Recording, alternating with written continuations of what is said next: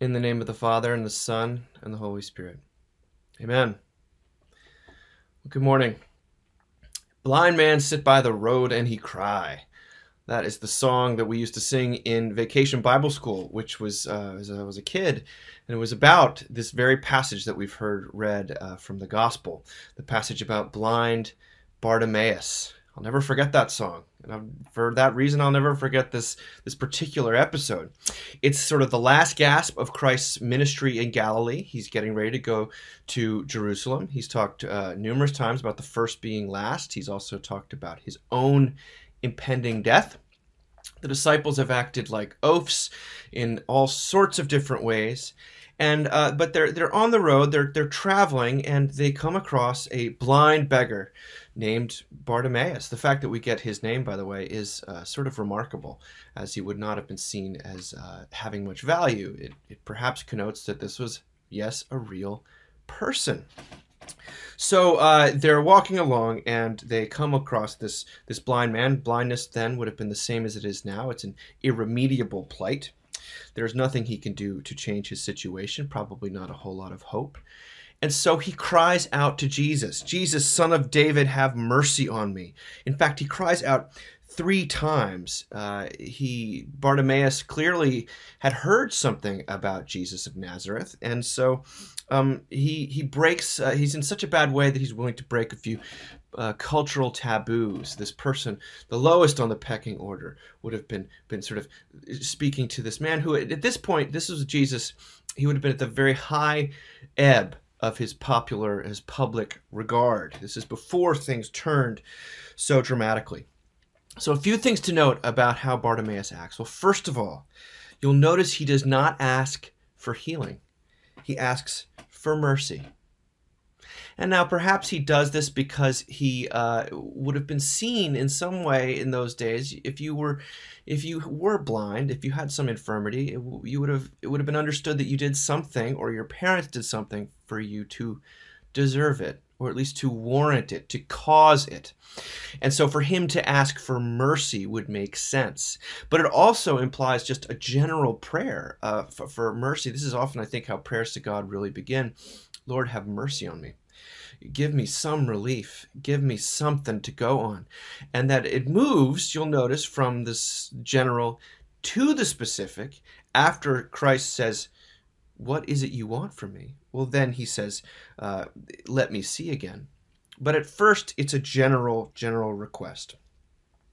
Now, how to sort of insert ourselves into this story? I might say that you and I might not be physically blind yet, but some aspect of blindness bonds the human race together. It's simply inarguably true that we often cannot see things that are right in front of us. We are blind to sometimes the most important things in our lives. I was talking to someone the other day who's dealing with a breakup, a very painful separation.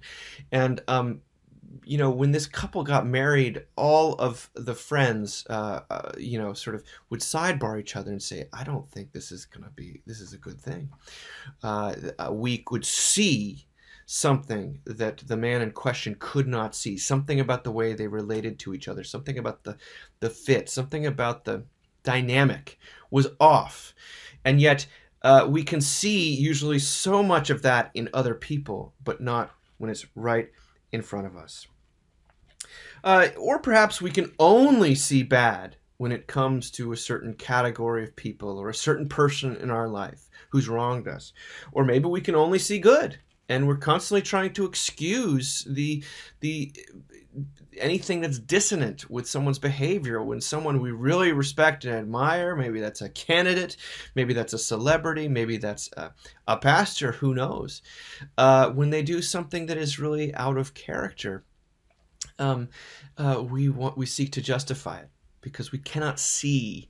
There's something we do not want to see.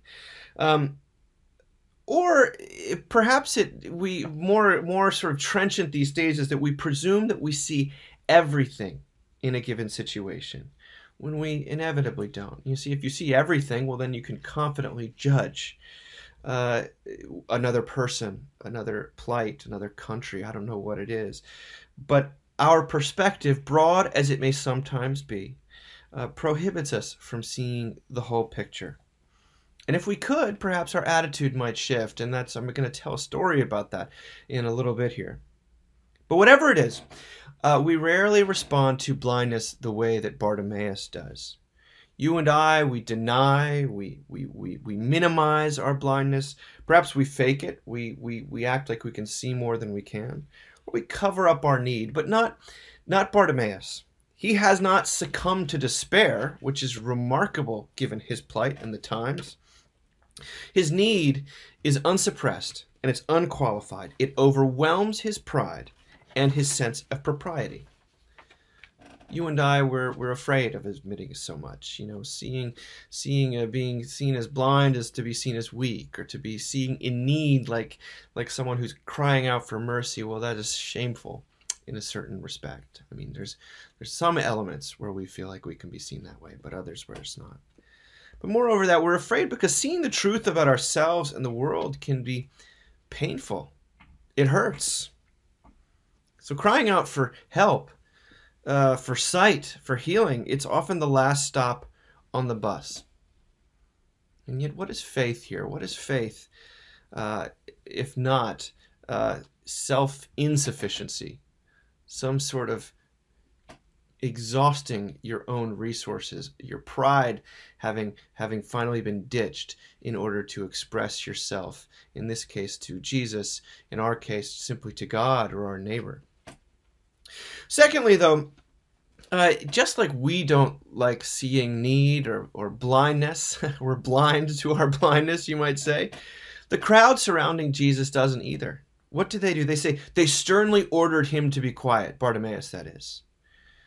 Because, they don't want, sometimes when need like this, it's like overhearing people getting into an enormous fight in public, or you reading some sort of private email that was not meant for you, that really breaks the tension or the surface tension of life, and really exposes the fact that the main things going on in life are not work or the earning of money, but love, pain, rejection, betrayal, fear, anxiety, shame, joy, and connection.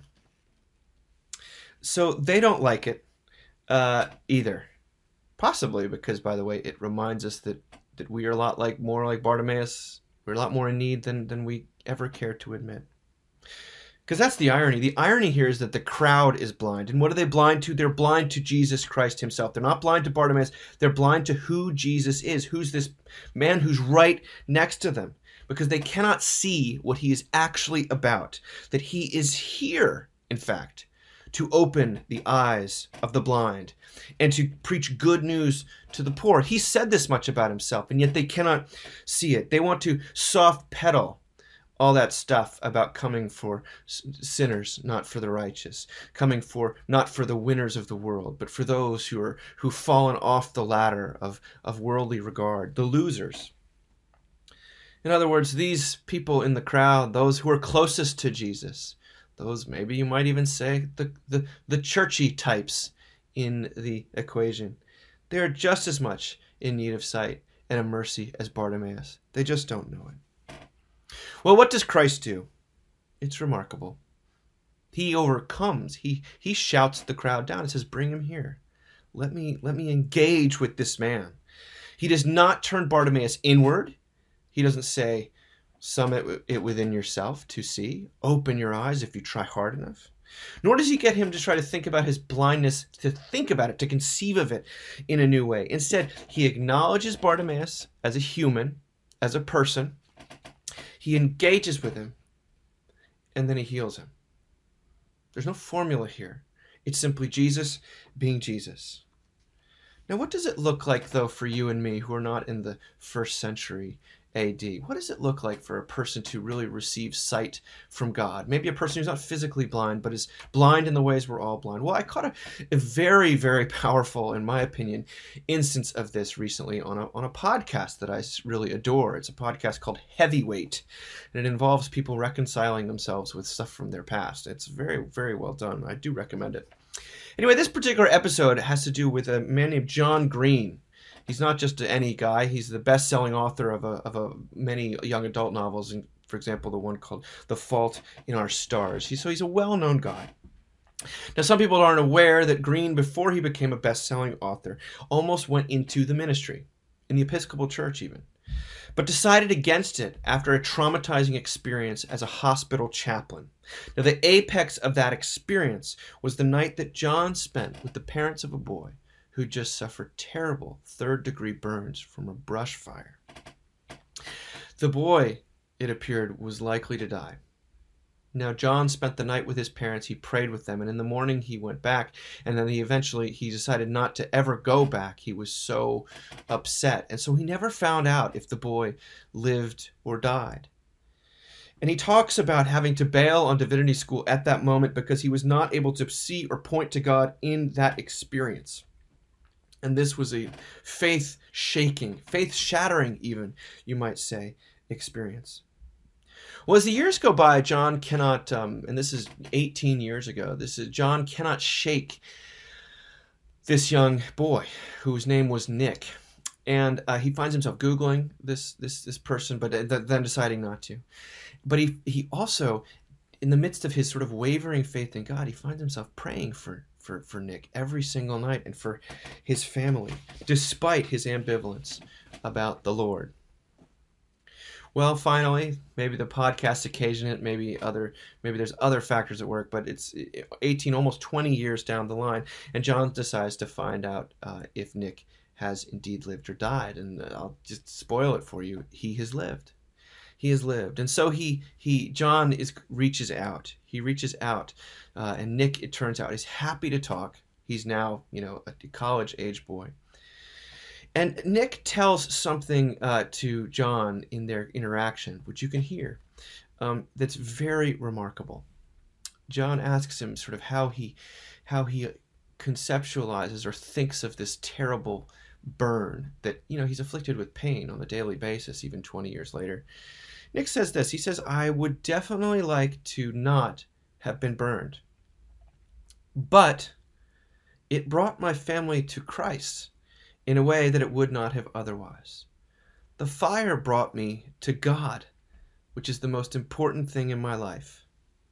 I guess the way I look at it," Nick says, "it was a harsh mercy. I believe that in the end, God uses even evil for good. And as the years went on, the Lord put certain people in my life and in our community to educate folks about what had happened. And I got to witness acts of enormous charity. People were very kind."